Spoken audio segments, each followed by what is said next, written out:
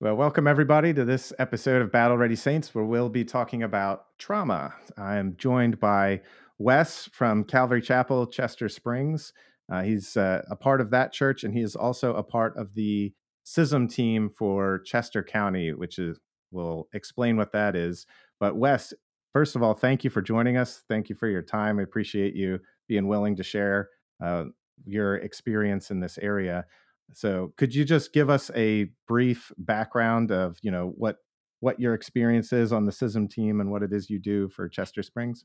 So I'm on staff at Calvary Chapel, Chester Springs. I do a whole host of things, as small churches have. You tend to be chief bottle washer, toilet scrubber, ministering in many different ways. But one of the roles that I have been tasked with is to go out into the community and work as a chaplain, not only with our local police department, but that has grown into globally is in the BGEA.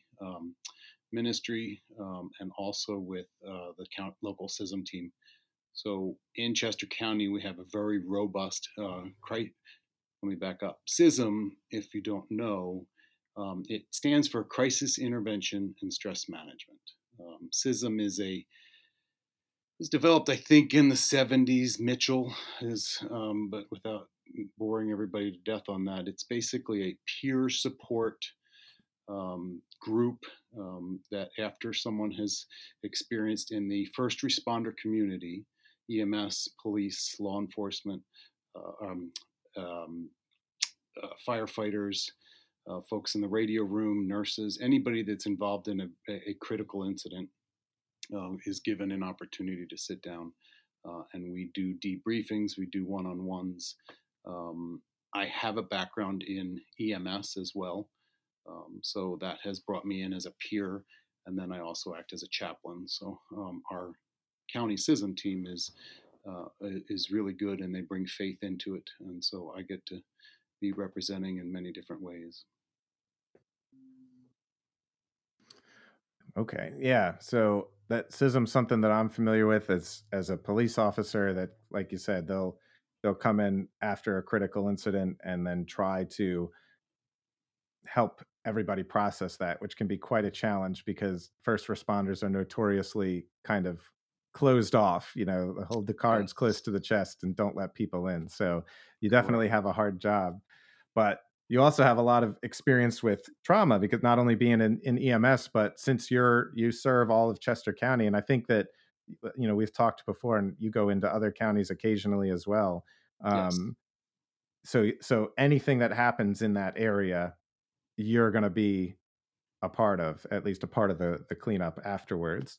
So, since we're going to be talking about trauma and what it is, what we as Christians should be doing with it if we experience it or if we're with other people that are going through it.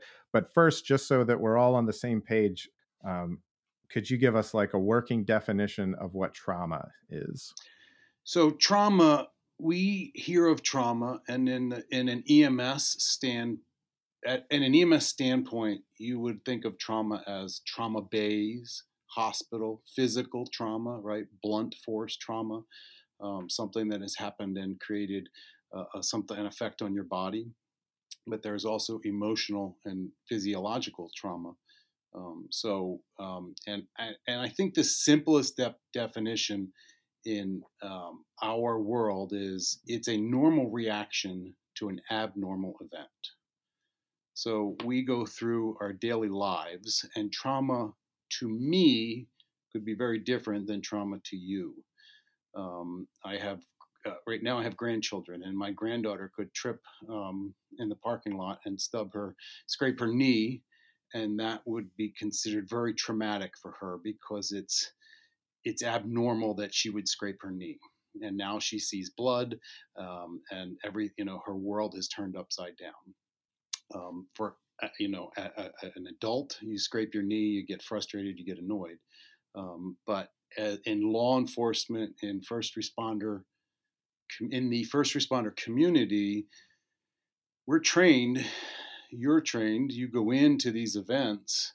When everyone's running away from something, you're going in head first, and your body is through muscle memory, trained to do the things that you have to do to make sure that everyone is safe, whatever that entails, depending on your discipline.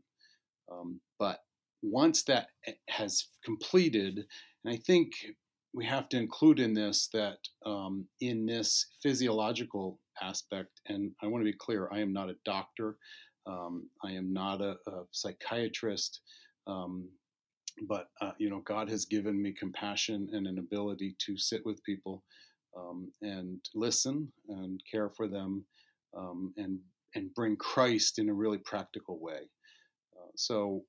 But in those situations, you don't. We're not trained when you go in and there's been a lot of stuff in the news recently. Shootings. You go into a shooting where children have been killed, and the things that are seen are not things that are normal for people to see.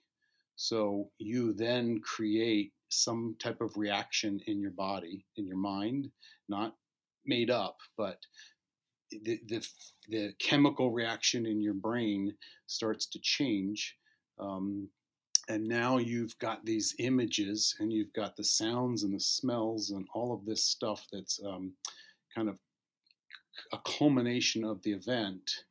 And at some point after these events have happened, those that have been firsthand involved now have to figure out how to process that and put it away. So you're in law enforcement, you have been involved in some type of a bust, we'll say. You break in and, people are arrested and they're taken, to jail. And at the end of your shift or at the end of that event, you go through and you check all your gear again. You make sure your car has gas in it, right? You make sure that your weapon is secure, but also loaded and ready to go again if it needs to be. Paperwork, you need to make sure you have the right paperwork, all of that stuff, right? Well, as you're processing these things, and in any case, it could be a simple, EMS and ambulance call. And, people call ambulances all day long. But at the end of it, now you've got to take care of yourself. And we have been trained to do all of these things in muscle memory, but there is no muscle memory to how to unwind all of that. Yeah. Yeah. This is a pervasive problem in I mean, I can speak to the law enforcement community that there's a problem with suicides and depression and PTSD.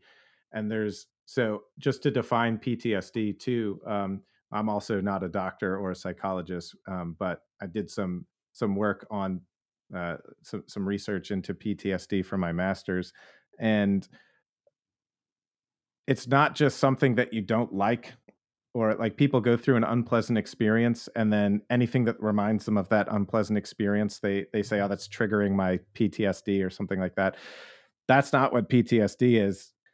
PTSD, post traumatic stress disorder, is when you encounter something that your worldview can't account for, some traumatic event that your worldview can't account for. It could be evil that you see or evil that you yourself do or something that you perceive as evil. So like soldiers, from my understanding and from the research that I've done, they develop PTSD more often because of things that they see themselves do than things that they witness in the field.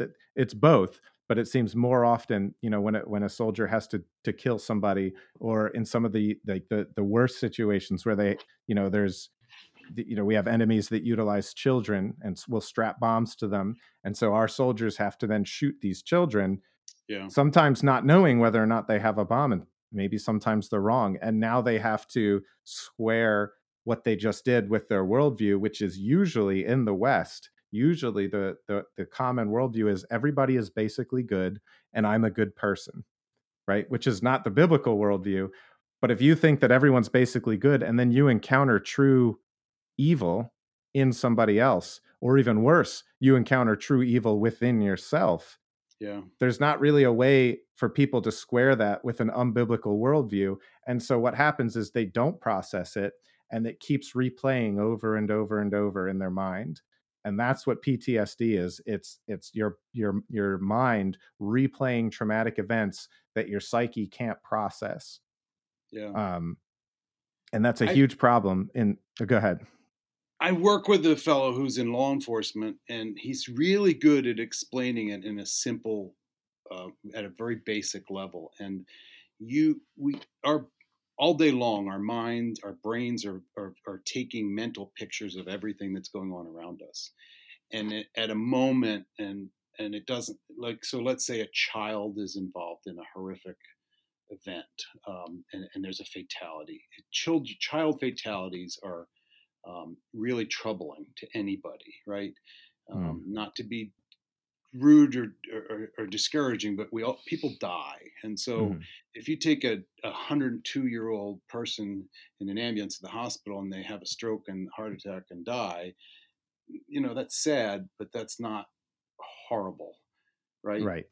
You Right. take a 2-year-old that has died of sudden infant death or whatever, drowned in a pool, and that is really hard to get your head around.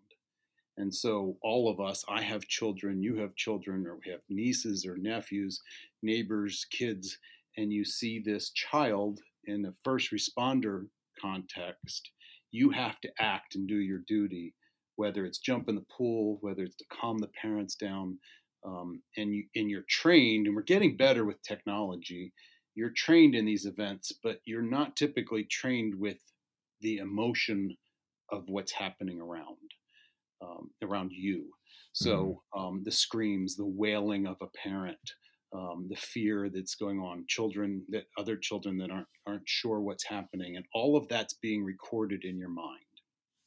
And so now after that, and it takes it's 24, 48 hours or so.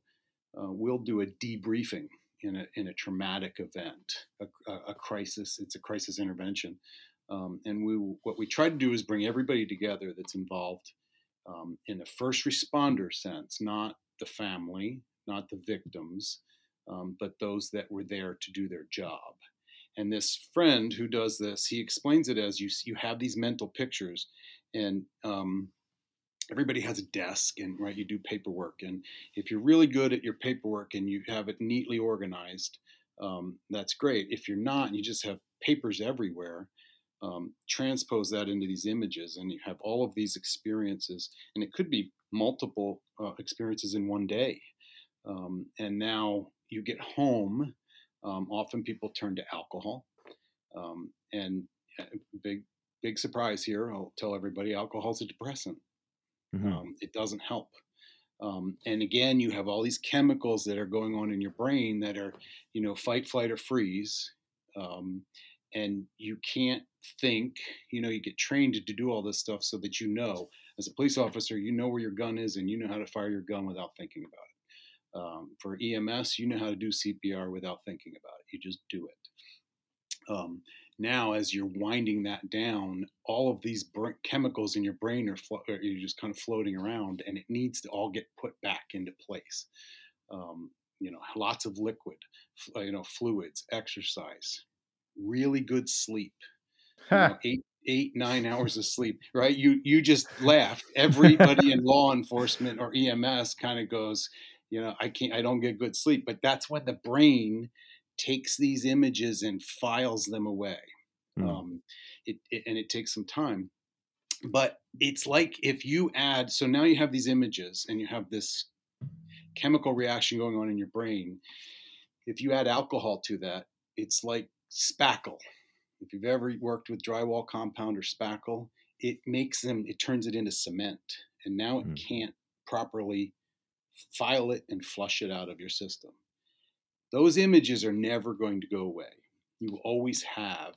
And you in law enforcement, I could say some things to you, and it might trigger you to, bring the worst image that you've ever seen. And by the way, in EMS, people will ask you, they're like, "Oh, you're in EMS? What's the worst accident you've ever seen?" Right?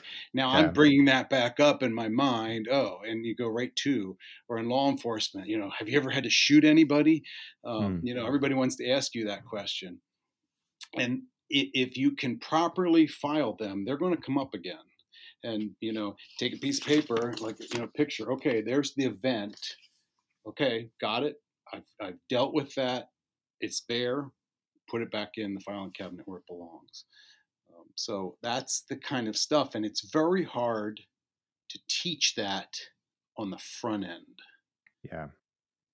But we found, and as Christians, we can cast our cares upon the Lord. I hear lots of terms about, we can meditate. That can be a secret way of saying prayer, Hmm. which is a very healthy way.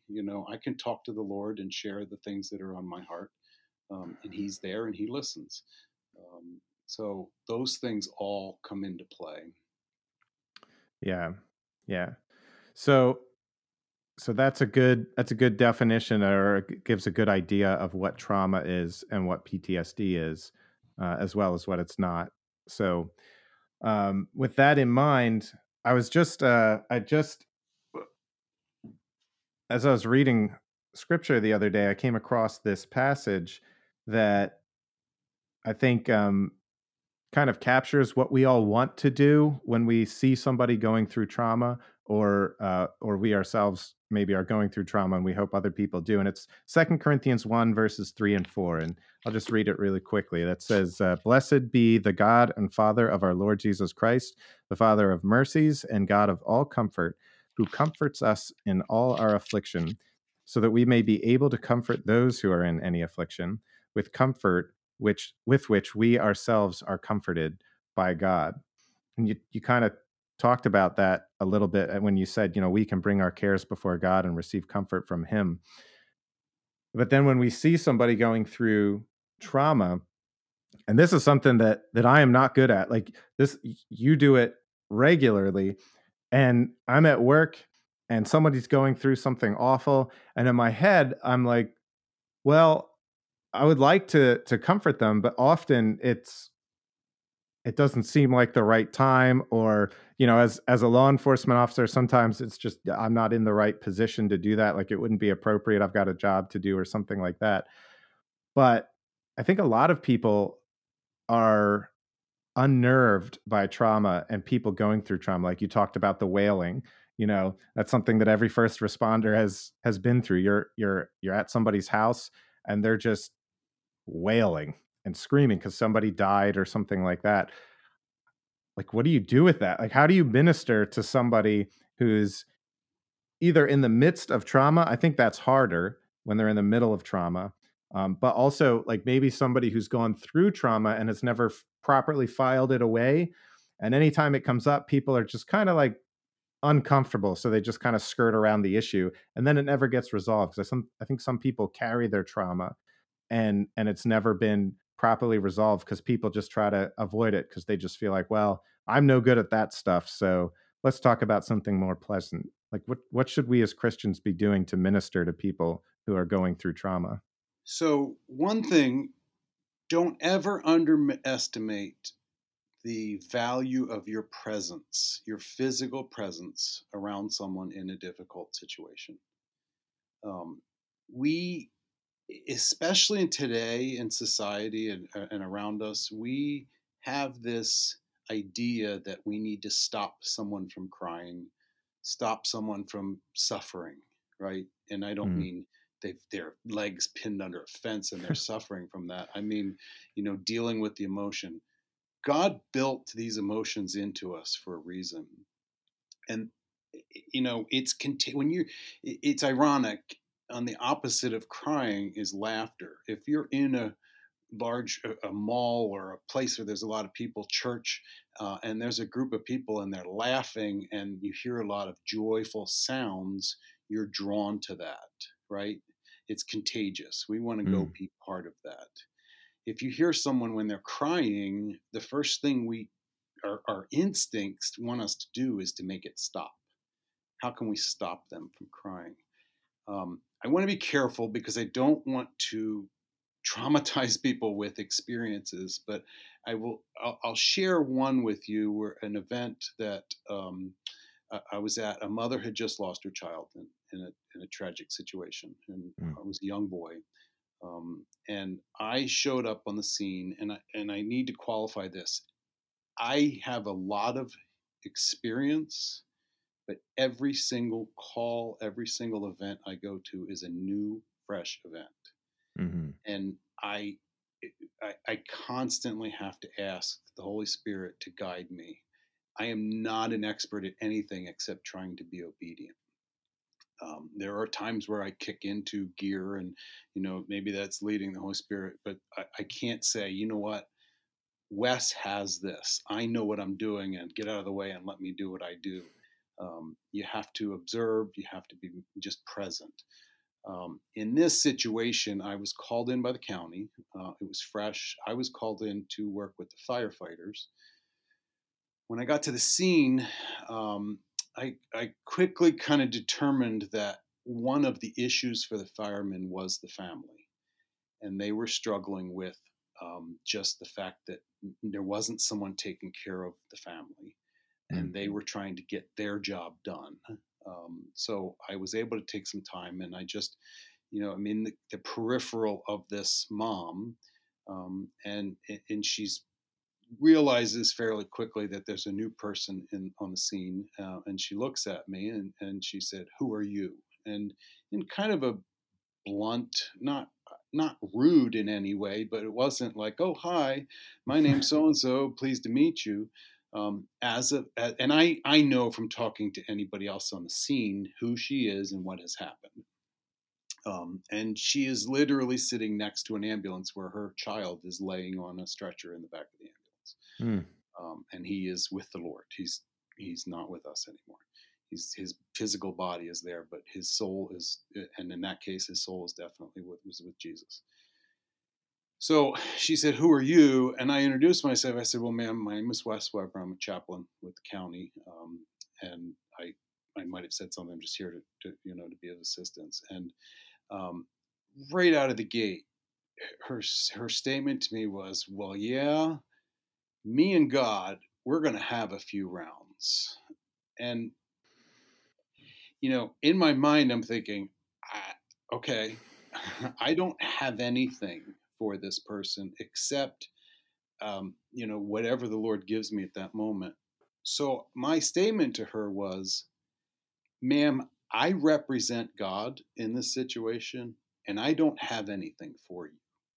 I don't have an answer to tell you that, I can't sit here. I can tell you what you shouldn't say. I can't say things like, well, he's in a better place now." That's the worst thing you can say to someone that's just lost, especially a young one. So could you explain why that's a bad thing to say? Because that seems natural. You hear it all the time. Well, he's in a better place. Why is that the last thing you want to say? Well, because for a mom, there's no better place for a child than in her own arms. Mm. I don't care if that child's 25 or 1. You're telling them that they didn't do a good job. So obviously, yes, if in a healthy situation, and I can tell you in other times I have shared with, let me back up to finish this story. Okay. I don't know what else. I did not say a lot. I always find that you're better to, if you don't have anything to say, don't say anything, because our natural reaction is when there's silence is to fill that silence. If you're just filling silence, filling a void, you're going to say something that's wrong. And it's okay. And I can be an emotional person. So I have no problem crying in that situation. I'm not on the ground, weeping and wailing, but a tear might come to the eye. I might get, red eyed from a situation like that. There, through that whole event, there was a whole lot of moments where I'm like, okay, God, you've got this. I can see kind of from the outside looking in that the Lord has this situation handled. I don't understand why this event has happened. And I'll interject this very carefully. In these situations, you, David, as law enforcement, your job is to investigate. Why did this happen? What evidence is there? Who said what? What's going on? Who's acting strange? That is not my job at all. And sometimes I'm a man. I want to fix things. I want to try to understand it. I struggle with that, and I have to say, I, I, I don't hear all of it. I don't get all the pieces. And I want to be like, well, wait a minute, where were you standing, and what was that person doing? But I have to bite my tongue and just shut up because I'm not there to answer their questions. I'm not a detective. I'm not law enforcement. I'm there to bring them hope and comfort. We spent a number of hours together. There was not a lot of conversation. We did not have in-depth discussions. Um, I don't recall all that happened, but the next day I got a call from this woman, and she very gratefully said, "You know, you were the only person that showed compassion to me yesterday, and I'd like you to speak on behalf of my son at his funeral." Now, I'm like, okay, like what? You take those moments. I can't sit there and go, yeah, good, I won for the team. It's so humbling to think I've never met this young boy. Whatever the things that I said, and again, it's a leading of the Holy Spirit, and I can only do this job based on this passage, the God of all comfort. I can only do this job because I know who the Lord is and I know what He's done in my life. Now, I have never lost a child. Traumatic situations in my life, I have not had these things that I go and see and do. I don't have experience, and I can't show up and say, you know what, I know what it's like to be you because I went through that. Not at all. I have some practical things that I can tell them. I will share, and I think I might have shared this with her. I share with them that in these traumatic situations, people will say the dumbest things imaginable. Someone said to her at that point, it wasn't me, it was someone else, and they said something to the effect of, which is true, but it was the wrong thing to say at that time, something to the effect of, well, our bodies weren't designed to die, and God didn't design your son for this, and that's why this is so hard. And it's like, okay, or he's in a better place, things like that. Yeah. And some people say, oh, I understand what you're going through. You don't. Later down the road, months, years, these people, someone that's lost a child might become friends with someone else that's lost a child and be able to share some of the common fears and thoughts and things like that. But in that moment, I can't, no one can say they understand. But my physical presence, the Bible talks about Joseph blessing Potiphar's house because he was there. And so in these situations, this family, they are Christians and they love the Lord. Um, I have found that it's very much easier to do what I do in situations where they have some background and understanding of who God is. I have been in some situations where they are just nothing. They don't want anything to do with God. There is no God. They're happy to have me sort of be there and offer some condolences and have a presence, but they're not at all interested in hearing about Scripture or any of Right, because there's no foundation for hope. Then all right. of our hope is and comfort is from God, and so we can try to help in little ways. But if they just reject any of that, then they're really rejecting the true source of comfort and hope. Yeah. Um, I did just want to say a couple of things. One is that be it can be very difficult on police officers who are involved in that situation because of what you said about how we have a job to do and we have to investigate. And I know that, like, this is not unique to me. I'm sure every law enforcement officer has experienced this, but like I've been on multiple death scenes where a spouse has lost their loved one, like the it's usually the husband that dies and the wife is the one that found him, or sometimes it's vice versa. And sometimes it's cut and dry, like, yeah, they had all these medical issues and it was just a matter of time, and it's just hard now that the time has come. But sometimes it's like, well, he wasn't that old or she wasn't that old and they didn't have any medical issues, and so we have some questions. And so now, while this person is mourning the loss of their spouse, we have to be like, yeah, sorry, but did you do it? Like, like we could try to say it a little bit more gently than that, but like I've watched some of the officers that have been doing this a lot longer, and they have a lot like a kind of a way to present these questions while putting them at ease, and just trying to make them understand that we're there to do a job, and we have to ask certain questions, and we're not trying to accuse them or offend them or anything like that. But it can be very difficult when you see the emotion that somebody's going through, and just know that, well, I have a series of things that I have to do, and then I just leave. Like, it's hard if you have a heart for people that are going through suffering. It's hard just to leave, and just know that, well, sometimes they're alone, and there's nobody there because they don't have family or friends that are over, or something like that. And those are the worst, because they're just going to be there alone with this suffering. And Yeah. we can stay and give some extra time and attention, but we can't stay for 6 hours, 8 hours. We have to go to the next call, or Right. so that can be very difficult. And just for And for I have done, there's one department we work with where we do a lot of that, and they bring us into those types of scenes so that we Mhm. can sit with the family and actually be the buffer. Yeah, Again, not to be crude, but ask them, was he wearing white sneakers?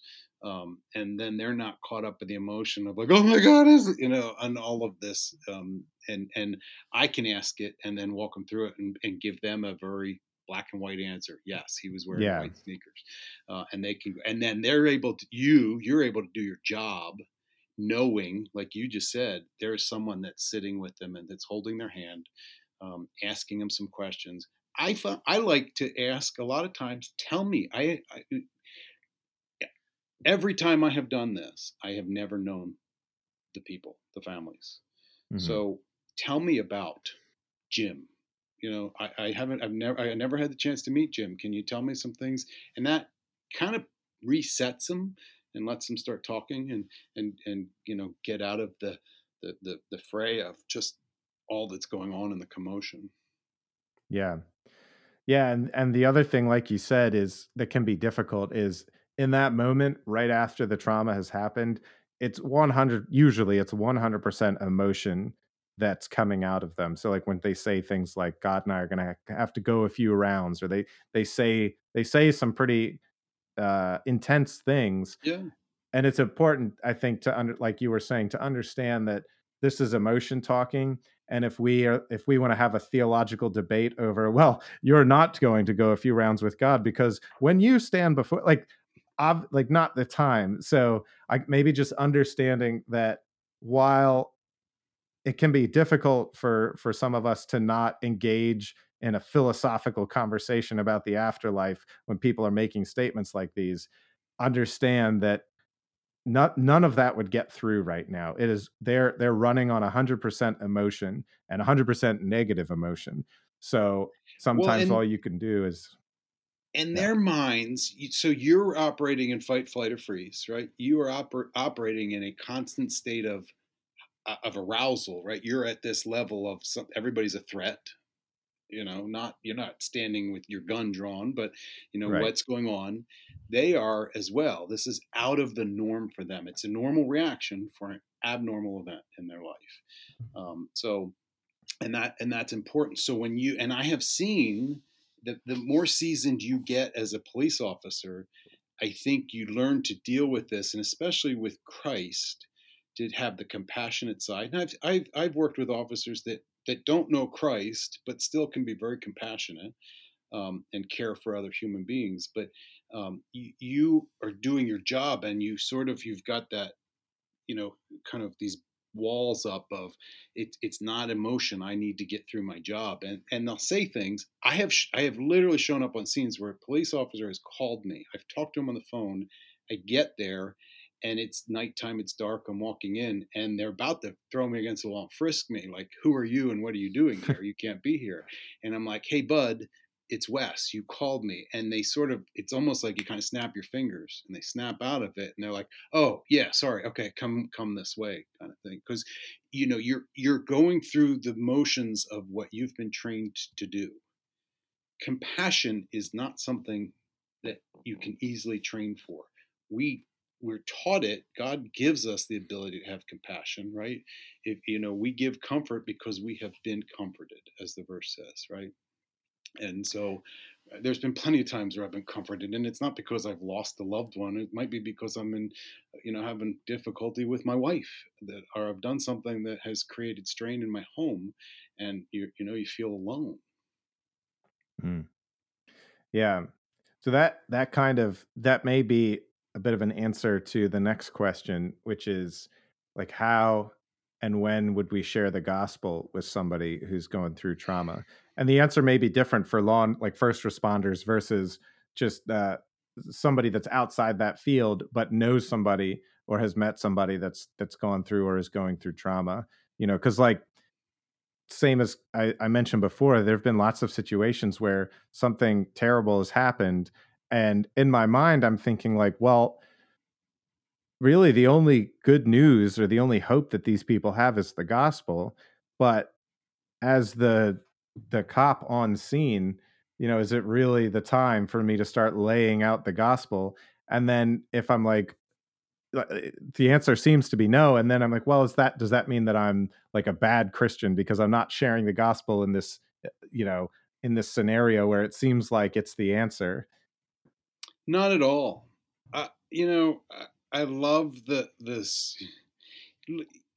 Not necessarily a super traumatic event, but it would have been for this woman, the woman who had been a bleeding issue for 12 years. Hmm. And Jesus is going to heal Jairus's daughter. And this crowd is thronging on him, and she comes, and it says she had exhausted all of her financial resources. She probably lost her husband. She would have been divorced. He could have, had her put out because of that. Um, and who knows what other tricks, right? Everybody, we have all of these answers for why someone might have a health condition. And if you stop eating rice and start eating lots of bean, whatever, we have tricks for everything. And she had tried them all, and she heard that Jesus could help her, and she touched his garment, and he turned around and he looked at her, and he said something to her that I think it's only once. You can check me. He doesn't say it often. He said he called her his daughter. Right. First he said someone touched me, and all the guys are like, "What? How, are you kidding? Everybody's touching you." And he goes, "No, something happened. I felt it. I felt." And he calls her out, and it sounds like a really rude. If you read the text, I think it might be in John 8, but it sounds like a really rude interaction. And you think, wow, take it easy, Lord, this poor woman. But then if you kind of step back and study it, he says to her daughter, and my personal opinion in that moment, the words mattered more than anything. She needed to know that she was somebody's daughter, and not just somebody, but God's daughter. And I think that meant more to her than the fact that she was healed. Now, flip the scene and look at Jairus, who is the temple ruler, right? He would have been the guy in charge of logistics. He would have excommunicated her. He would be the one to put her back in good standing. He sees that this man that is in a few minutes going to raise his daughter from the dead, his daughter, he sees that Jesus is calling this woman who was unclean to him his daughter. So, where I'm going with all that is our words matter. I think it might have been, it was one of the, I think it might have been D.L. Moody said, share the gospel often and use words when necessary. In those situations, I will tell you my personal opinion. It is not the time or the place to sit down and say, have you accepted Jesus as your Lord and Savior?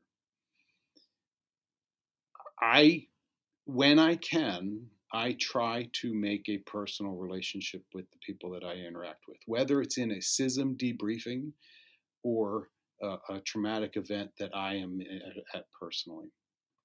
I will write them a card. I will share scripture with them. I love when we could talk about it without saying Jesus and have your sins forgiven, and which is all very important. It's critical to our salvation. There's a great Psalm, Psalm 43, that says, "Oh, my soul, why are you cast down? Or why are you disquieted within me? And hope in God," right? So I can turn them to that. I can say, here, this is what you're feeling. And they're like, yes. And okay, let's turn to God, right? Start with a general direction and then let the Holy Spirit hone it in. I can share, I can write them, this is who's helped me. This, I'm praying for you, and, God of all comfort, things like that. And I've had some great conversations. That mother that I described earlier, um, she, I would hope no one would ever say this. She didn't come back. I am good friends with this family. It was 4 or 5 years ago. She would never come and say, you know what, I'm glad that happened because it brought me closer to God. What she has said is, through all of this, I have grown closer to Jesus. And so, that is really helpful. Um, Mm. and I dealt with a mother. When I say I talked to this woman for less than a minute, I talked to her for less than a minute. It was an overbearing. Her husband was away. She'd lost an 8-month-old baby. And so her dad, the mom's dad, was with her. It was a police event. So she was being interviewed by the detectives because I think it was a sudden death or something, cardiac arrest. Horrible. Just, I mean, you can't imagine this stuff. And I got to talk to her friend. Again, it was one of these things, I don't know exactly what I said to her, but I knew in my mind I wanted to try to reiterate to her that her child was in heaven. There was no question. There is no question in my mind. David talks about it when he loses his son through Bathsheba. I will, Yep. he's dead. I'll see him again when I go to him. And I don't know what that age of accountability is. But there is no doubt in my mind that you can go through Scripture in God's heart and say that there's no way He would send an 8-month-old to hell. I don't care what her parents were doing, whatever. Yeah. I got a year later, I got a card from her. I still have it on my desk, with a little, just a memorial and a picture of her. Audia. Anyway, she wrote to me and she said, I still every day think of the words that you shared with me that night, and the effect it has had on me and the hope it has brought me. I don't know what I said. Like, I can't go back and say I pulled a passage and I pulled but there is an example of just sharing the love of Jesus, having presence, being intentional in someone's life. So, uh, Well, and allowing the Holy Spirit to work through you, because it was probably something that God intended for her to hear, and He used you as a mouthpiece, and whatever that's it why you don't was, remember because you didn't plan, and so maybe and I as you can't like, use it again. right, yeah, because Right? it's I not can't yours. capture it and say, okay, make it a Hallmark card or make it an 8-hour training, and this is what you say and do. Yeah, yeah, and I think that particularly, well, those of us that want to have a formula to plug into every situation, because in law enforcement we have policies and procedures, and so there's a way to do everything that we encounter, and so things like this, we might want like the procedure, like what do you do, what do you say when somebody's experiencing trauma. And it sounds like what you're saying is there isn't a formula. You just be there and be yielded to what the Holy Spirit wants you to do, which may be nothing other than be there. But if He wants you to speak, we don't want to be crowding out what the Holy Spirit's trying to lead us to do because we have a plan, and well, we know what to do in these situations because we've been through them before. Right. Not that it's wrong to bring experience into these situations, but we definitely want to be yielded. So we got off track, and I want to wrap this up for your listeners because I think it's important. I started with talking about schism and a debriefing, and you asked about sharing Christ. And so, Mhm. in a debriefing, we get everybody that was involved in the event that can make it. Leadership is important. If chiefs will mandate people go, I am seeing in the last year, 2 years, a tremendous turnaround in who will attend these. And then we sit in that homogenous atmosphere. It's not a criticism of the event. It's not a let's study what happened and what did we do wrong. And it allows everybody to talk about it. It Mm. allows them to share their perspective, what they first saw. It might bring some a closure to someone else that was involved and never heard their piece, or what they saw something that the other person didn't see, things like that. It also allows someone that's more seasoned, and a lot of these get emotional, and people will start crying. We joke the hardest. I mean, I've sat with 20 or 30 SWAT guys who are like, what are we going to do? There's cursing, they're swearing, and they're on the fringe to they're in the huddle. It's usually in a circle, and they're talking and they're sharing, and they're like, yeah, I struggled with that. Or yeah, I've had a little bit of trouble sleeping myself. There is colorful language, as in EMS and in first responders and in law, there is, and it's not for the faint of heart. I don't care if people use foul language around me. I don't, close my ears and go, "Oh, I've been offended," but I don't jump in and share it. I don't I don't partake in it, but I don't act strange around it. But there are oftentimes someone I look for, and someone will say, "Well, somebody upstairs was looking out for me," or I don't care what anybody says, but there was a higher power, and they'll use those kinds of words. And I can share throughout all of this as I want. As the chaplain, though, I can say, "Hey, let me tell you something. I know who that higher power is." And I bring Bibles. You've seen one. I have EMT Bibles. I have law enforcement Bibles, and I have firefighter Bibles. I also have some other little devotionals and things. And I leave them. They're free. You could take them. I don't force anybody to take them. I can't keep, so far, every time I go to one of these and take them, I don't bring enough. Mm. And I've had chiefs say to me, "Hey, do you have any more?" I've taken recently took to two different local chiefs, a dozen each of the law enforcement Bibles, and they're like, "This is awesome, thank you." So I can share who Christ is. I can say, I can say the word Jesus and those things. I don't always. I look again for the leading, but in those debriefings, and I get to pray at the end. We always end in prayer, and even to the point where if one of the hardest guys on the team who doesn't like it, if he's the one leading it, no one else is there, he'll be like, "Hey, do you guys mind if we have the chaplain pray?"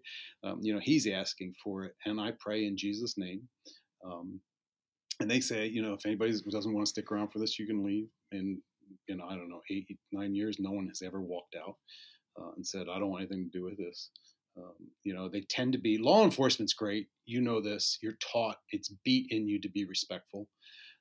So they're very, yes, sir, and very, respectful to me. But that I've had some really good, and then you find out, I've had some great conversations, but then you find out there are brothers or sisters that are wearing the uniform. Yeah. And I'm blunt with them. I'm like, "Look, guys, you don't want to be in law enforcement if you don't know the Lord, because there's going to come a day we're going to be gone, okay, and you're going to be left to try to contend with this, and then in that period, there's going to be a time where there's going to be a 6 month period where no one can die." Hmm. Now, I can't imagine that. I just can't fathom that with the things that I've done and seen and been involved with. But and some follow up. I'll write letters to people to try to encourage them, because you can tell they're struggling and you don't want to embarrass them in front of their peers. So I'll write them, a letter or a card, and I might get a response. I might see them later and have them say, "Hey, I really appreciate that." So the personal contact, I'm not a big fan. Texting is awesome for information. It's not great for how you doing. I want a voice. I want a face. Stop and see them. Can I buy you lunch? Can I write you a hand? I'll write them a handwritten card. Things like that. So there is opportunity. Are people getting on their knees and accepting Christ? No. I will say, in Ferguson, I was involved in the riots in Ferguson. And there was an event there where we were embedded in the Ferguson PD, and there was a gentleman who was just, they were a mess back then, if you can only imagine. Yeah. And he knew, and he accepted Christ right there. We were having lunch, and he's like, "I need Jesus." And he accepted Christ, and it was an amazing thing. So I wanted to circle that back to to the Yeah. debriefing, because that's part of, like, the CISM team is very important in caring for our first responders, and Yeah. allowing them to discuss it. Yeah, as somebody who has been through some of those traumatic events and has people come up afterwards and ask them how they're doing, like very rarely, well, I've never, I don't think I've ever been like, well, I just need to emotionally just get all this off my chest. But so I don't always, it's not that I'm engaging them in these deep conversations, but I do always appreciate it. Like when somebody calls, or like our chief now, we have a great chief, and we had a pretty messy fatal accident. It was a kid on a motorcycle, Uh, and he like came up to, like, in person, the guys that had to deal with that, and asked how we were doing and if there was anything that we needed, and if we wanted to talk to somebody or something like that. And that's not the only time that he's brought attention to that aspect of policing, where you know he's aware. And I think just knowing that people are aware, and they come up and just acknowledge that, hey, that was rough, are you okay? yeah. Like, I have certain friends that I'll talk to about a little bit more in depth about that stuff, but it's helpful knowing that people recognize, like, hey, you just went through something kind of rough, are you all right? So that, just like you said, don't underestimate your presence. I would say also, don't underestimate just checking in on somebody and asking them how they're doing. They may say, I'm fine, even though they're not fine. And then maybe you're like, well, that was a waste of time. It probably wasn't, because it lets them know that somebody's watching them and cares about, what's going on with them after having gone through something hard, or while they're going And through something we're in a hard. culture where it's okay to say, you know what, I really care about you. I appreciate who you are. And maybe it's even appropriate to say to someone, I love you. I wouldn't say that to just anybody, but there are people that I'm close enough to be like, you know what, I really love you. You mean the world to me. And not in the sense of, like, the romantic love, but like, hey, you matter. And back to the listening, you have to do active listening. It's something that we are not good at as a society right now. We are Mhm. not good at actively listening to what people are saying. I'm not good at it. In that role, I have to be good at it. And it's if you know that I'm not there to fix anything and I'm there to just listen, it's easier. But Yeah. and active listening, you pay attention to things they're saying and remind them somewhere along the conversation that what use a word or use a phrase, or ask them a question. Wait, tell me about John. Tell me what he was like. Or wait, you said Jim is. I'm sorry, who's Jim? Oh, Jim's your brother. Okay, Mhm. I see. And keep them kind of on point. But it becomes some of those situations, and you've probably seen this, David. I call it verbal vomit. I don't know me from anybody, and you start talking to them, and they just spew, and Yep. and just blah blah blah, blah. And it's not. There's not going to be a test later, and it's not. Just let them, and just that actively getting that out helps. Talking about it helps. In those situations. And I can talk, I'm known. I'll be driving down in my truck. I'll be driving and talking to the Lord, and I'm like, I'm not on speakerphone or anything, but I'm like, Lord, I don't understand this, and just having a conversation as if He's talking back to me. God, God doesn't talk back and say, Wes, I told you not to do that, but not that He can't answer to other people, but I don't get that. Right. But I don't. I have no problem talking to Him. He knows what's in my heart. So whether it's spoken or not, he already knows. So I might as well dialogue it in some cases when I'm really struggling. Yeah. Well, we're closing in on an hour, but there's two more questions I want to cover quickly. One is, does somebody who's struggling with trauma, or a traumatic event, struggling with dealing with that, does that mean that they're a weak person? Or if it's a Christian, does it mean that they're a bad Christian? Because we should be, being comforted by God. And if I'm not finding comfort in God in the midst of all this trauma, there's got to be something wrong with me. What do you have to say with somebody who's going through that? Well, on the Christian perspective, right off the bat, read the Psalms. Yeah. Like, here's a man who was after God's own heart, right? Here's a man who dealt with more. I'm right now going through First Samuel, and we love David and Goliath, right? We all want to be, that, little ruddy David with his slingshot and, thwop there, this giant's dead. And if I only had a mountaintop experience like that, I would trust God forever. Read the next 14 chapters or 13 chapters. Saul's trying to kill him every time he turns, right? And you read some of that, and then you read the corresponding Psalms, and you're like, wow, here's a guy who really was honest. He was honest with God. He knew who God was.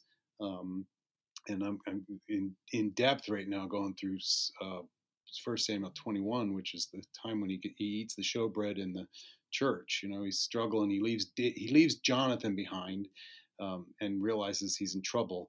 And he goes to the church, goes to the priest, and he's hungry.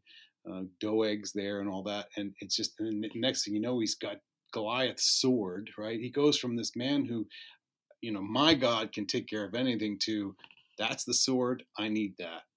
Takes the sword. It's like taking somebody's fancy car that you just, you killed them, took their car, and drive it into their neighborhood. Like, look at me.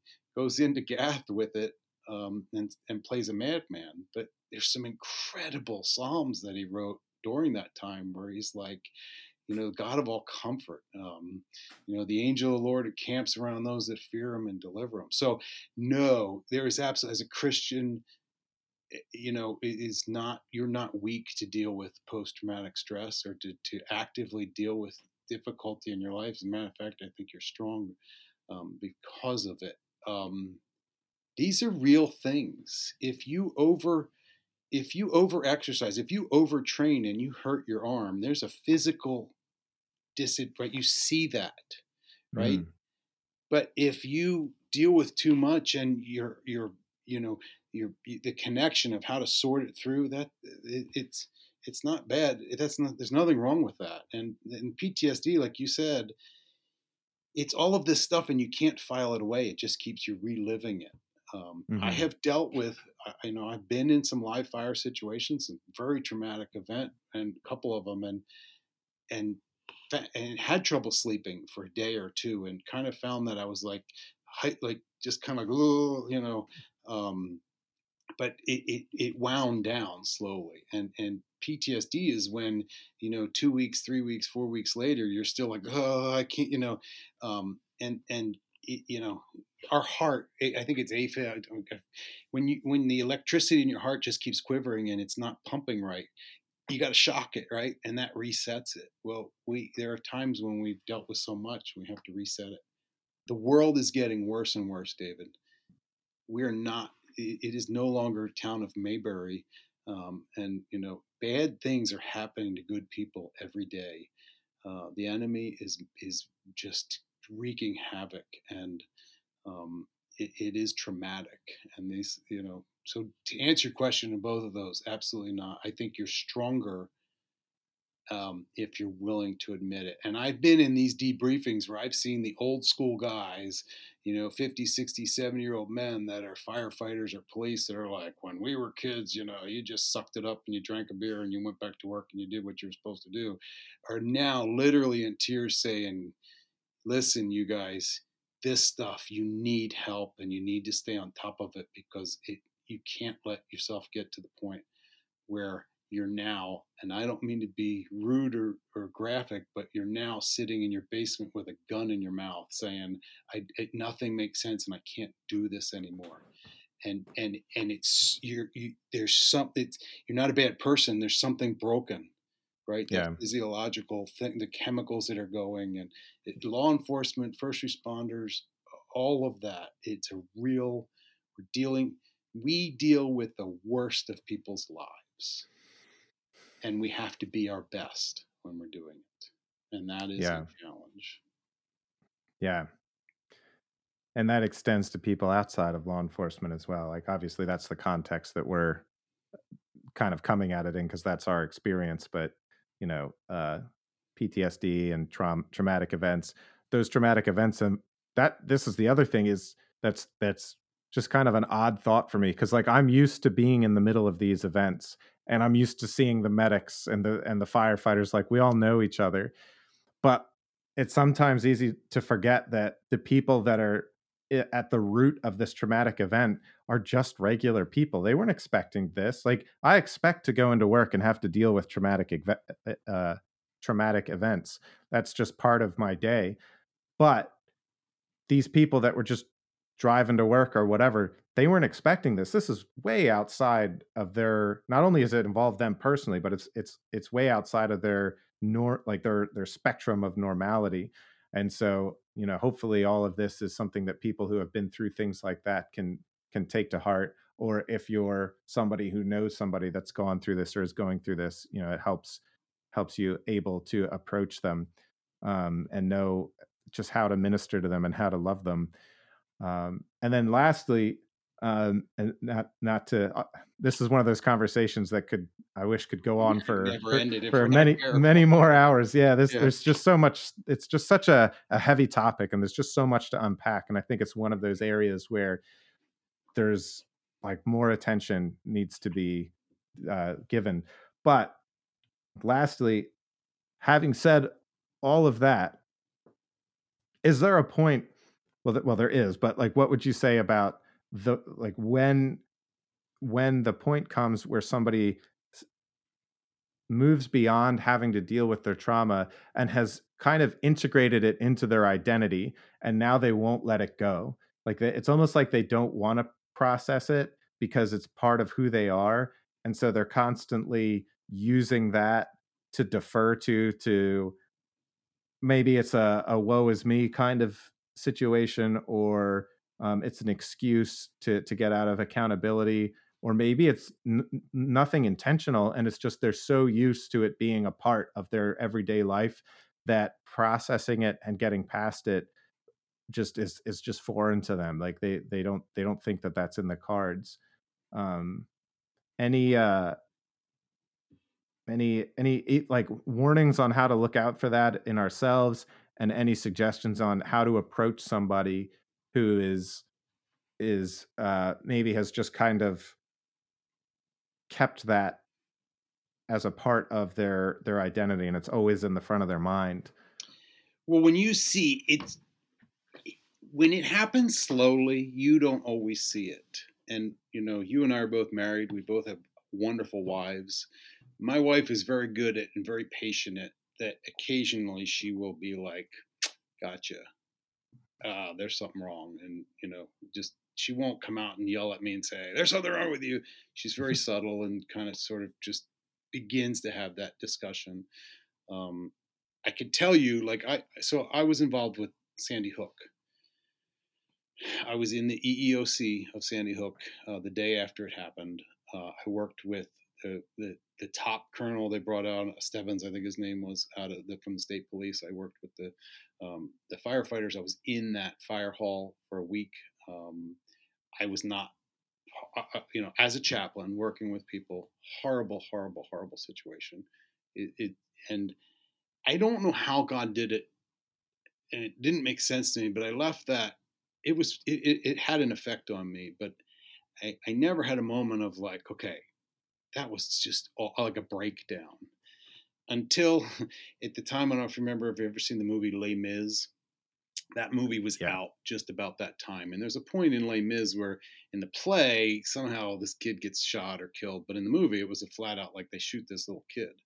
And we're at the movie theater a month or two later watching this movie, and boom, they do this, and it all hit me at once. Everything. Hmm. I couldn't get out of that theater fast enough. I'm driving down the road and I am just a mess. I mean, I am bawling. I am upset. I'm a grown man. Grown men don't cry, right? And my wife looked at me and she goes, "I was wondering when that was going to happen." Um, People tend to change. So hopelessness shows itself very clearly. Words of despair. If you catch people saying, "Why does it matter? We're all going to die. You know, I don't care. I'm just going to go home." Drinking excessively, alcohol in the first responder community and in this dark world that we deal with of death and those things, and trauma and crisis, alcohol is rampant, drugs are rampant. So if that relationship with alcohol for someone is all of a sudden changing, and always there, if they're not shaving, not clean, don't really care about themselves, those are all things to take notice of and pay attention. And those are times to say, hey, you're not yourself. Partners, something's wrong, dude. What's going on? Let's talk. And I think you have to be blunt with people, and say you're not yourself and something's wrong and what gives, and really go after them. I don't mean physically, but get in their face and tell them that they matter. Tell them that you care about them. Tell them there is hope. Things like that, because it is real. And if you're too close to it, you almost don't see it, right? Because it's slow and steady, right? It just creeps up on you. But drastically from the outside looking in, and you're like, man, what is wrong? The Holy Spirit is amazing. When you're in tune with the Holy Spirit and He says to you, call that person, pick up the phone and call that person. The Holy Spirit says, write them a letter or go visit them. Go. Don't hesitate. I have never been disappointed in following the leading of the Holy Spirit. Hmm. I have often been disappointed in not following the Holy Spirit's leading. And so we have all of these tools around us as brothers and sisters in Christ. We have access to the Holy Spirit. And if He puts something on your heart all of a sudden, you got to challenge Him. Why? Is it because you want me to pray for them? Is it because they need help? What's going on? And just kind of assess the situation. Did that answer your question? Yeah, I think so. Well, what about the aspect of just letting go? Like maybe they're not falling into a depression and becoming um like in danger of becoming suicidal, but like have you ever seen somebody who just won't let go of not the experience, but just the well, here's an example, just kind of a almost like a silly example, but like somebody goes through something unpleasant, and it's truly unpleasant. Maybe it's actual trauma, or maybe it's just something that is unpleasant. And then anytime they experience something that reminds it of them, kind of like I said earlier, they're like, well, that's triggering my anxiety. I can't deal with that. And they almost use that as a way to get out of unpleasant things.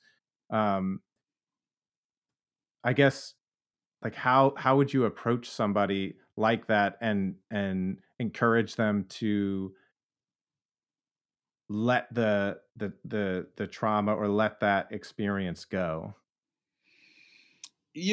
Dave, that's a good question. I don't have a solid answer for that, in that some people just want to be miserable. Some people, like, misery loves company, right?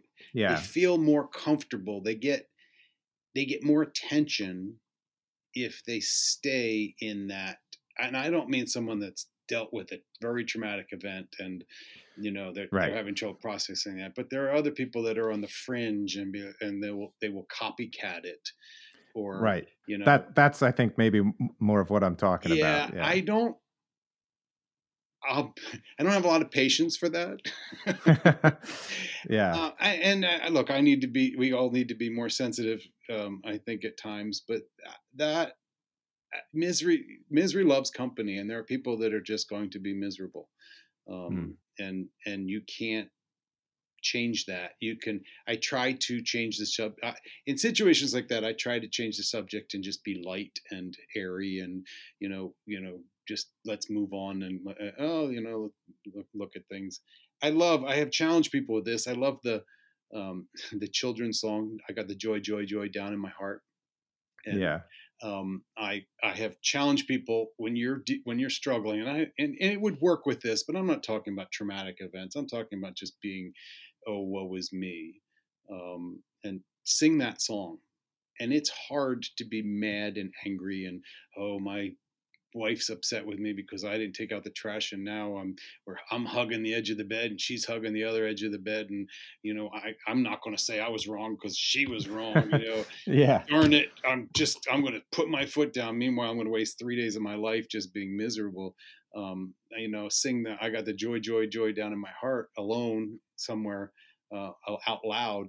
You laugh. You just can't help Yeah. but to laugh. And so I challenge people with that. I had a guy once who was upset and dealing with some stuff in his life, and wasn't a first responder, but I told him that, and he was so mad at me for saying that. But like 6 months later, he's like, "Could you imagine this burly contractor driving down the road singing 'I got the joy, joy down in my heart'?" And but for him, it helped at the time. He didn't want to admit to it till later. Yeah. But some people you just can't. I mean, some maybe God's got someone else for them. We Yeah. can't do. I can't do everything for everybody. I can only Yep. do what God's calling me to do. I do need to take inventory because everybody's important to the Lord. Mm. And some again back to trauma and crisis. You deal for you a crisis is going to be pretty traumatic. I had a friend the other day who he was bugging me, bugging me, bugging me. I told him I wasn't going to be available. I literally was dealing with a suicide, and later that night I had to deal with another suicide. And I told him I wouldn't be available that night. Next day, he's like, "I called you, I left you a message," and I said, "Listen, Bob, I was dealing with 2 suicides last night. I told you I couldn't." And he's like, "I'm sorry." And he called me back the next day, and he's like, "Don't ever tell me that again. I can't hint. That's awful. Why did you tell me that?" He was really, and I had to go, okay, I have to be careful here because there are some people that just can't deal with that, right? And some of the things that people see and do, and they know it, and that's okay. But sometimes people are just miserable, and they get attention for being miserable. It's not a good behavior, but it is a true, it's an effect. Yeah. All right. Well, I guess that would be as good as any place to wrap it up. Like I said, I wish we could keep going because there's lots more that we could dig into. But I guess in closing, on my end, I would just encourage anyone that is struggling with this, with trauma, whether first responder or not, that they would, if you're a Christian, I think it's important to bring it before the Lord, because like that verse says in Second Corinthians that we read, God is the source of comfort. And so I think that even though we may not feel like praying is going to fix anything, I think we could take a page out of David's Psalms and just honestly bring our pain before God. And my experience is that the Holy Spirit does not disappoint. He is somebody who is worth bringing those things to. And then, beyond that, if you need to reach out to somebody, reach out to somebody. First responders, like police officers, we all know other police officers who have committed suicide. That alone is rough, but that also indicates the fact that there is something going on in the fact that we have to, like, one traumatic experience is enough to give somebody a struggle for their whole life. Police officers and other first responders just see one after another, and it piles up and it compounds. And so it's important, like you said, that we learn how to properly file away those papers on our desk so that they don't become just this permanent mess that has really, just messed us up on the inside. So straighten up your papers and bring it before God. Bring in brothers in Christ, sisters in Christ. Don't be afraid to ask for help and to reach out to people. And hopefully, all of this has kind of helped, um, give you a way to minister to people going through that, and a way to maybe start to process some of these things if you're the one that's gone through it. And I don't know what if you had anything to say in closing, Wes. I think that what you said about bringing it to the Lord is so important. We all have a story, and it's important to include where Christ wants us in that story, right?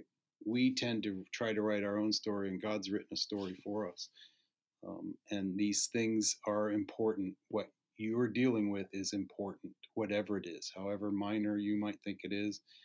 everybody thinks somebody else's problem is that's more important, and you need to deal with that.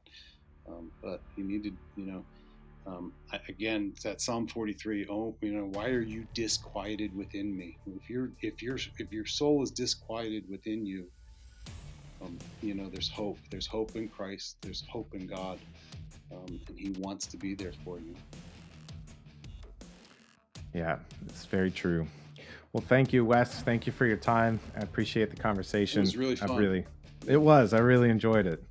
So hopefully maybe we can do this again sometime. Anytime, buddy. Awesome.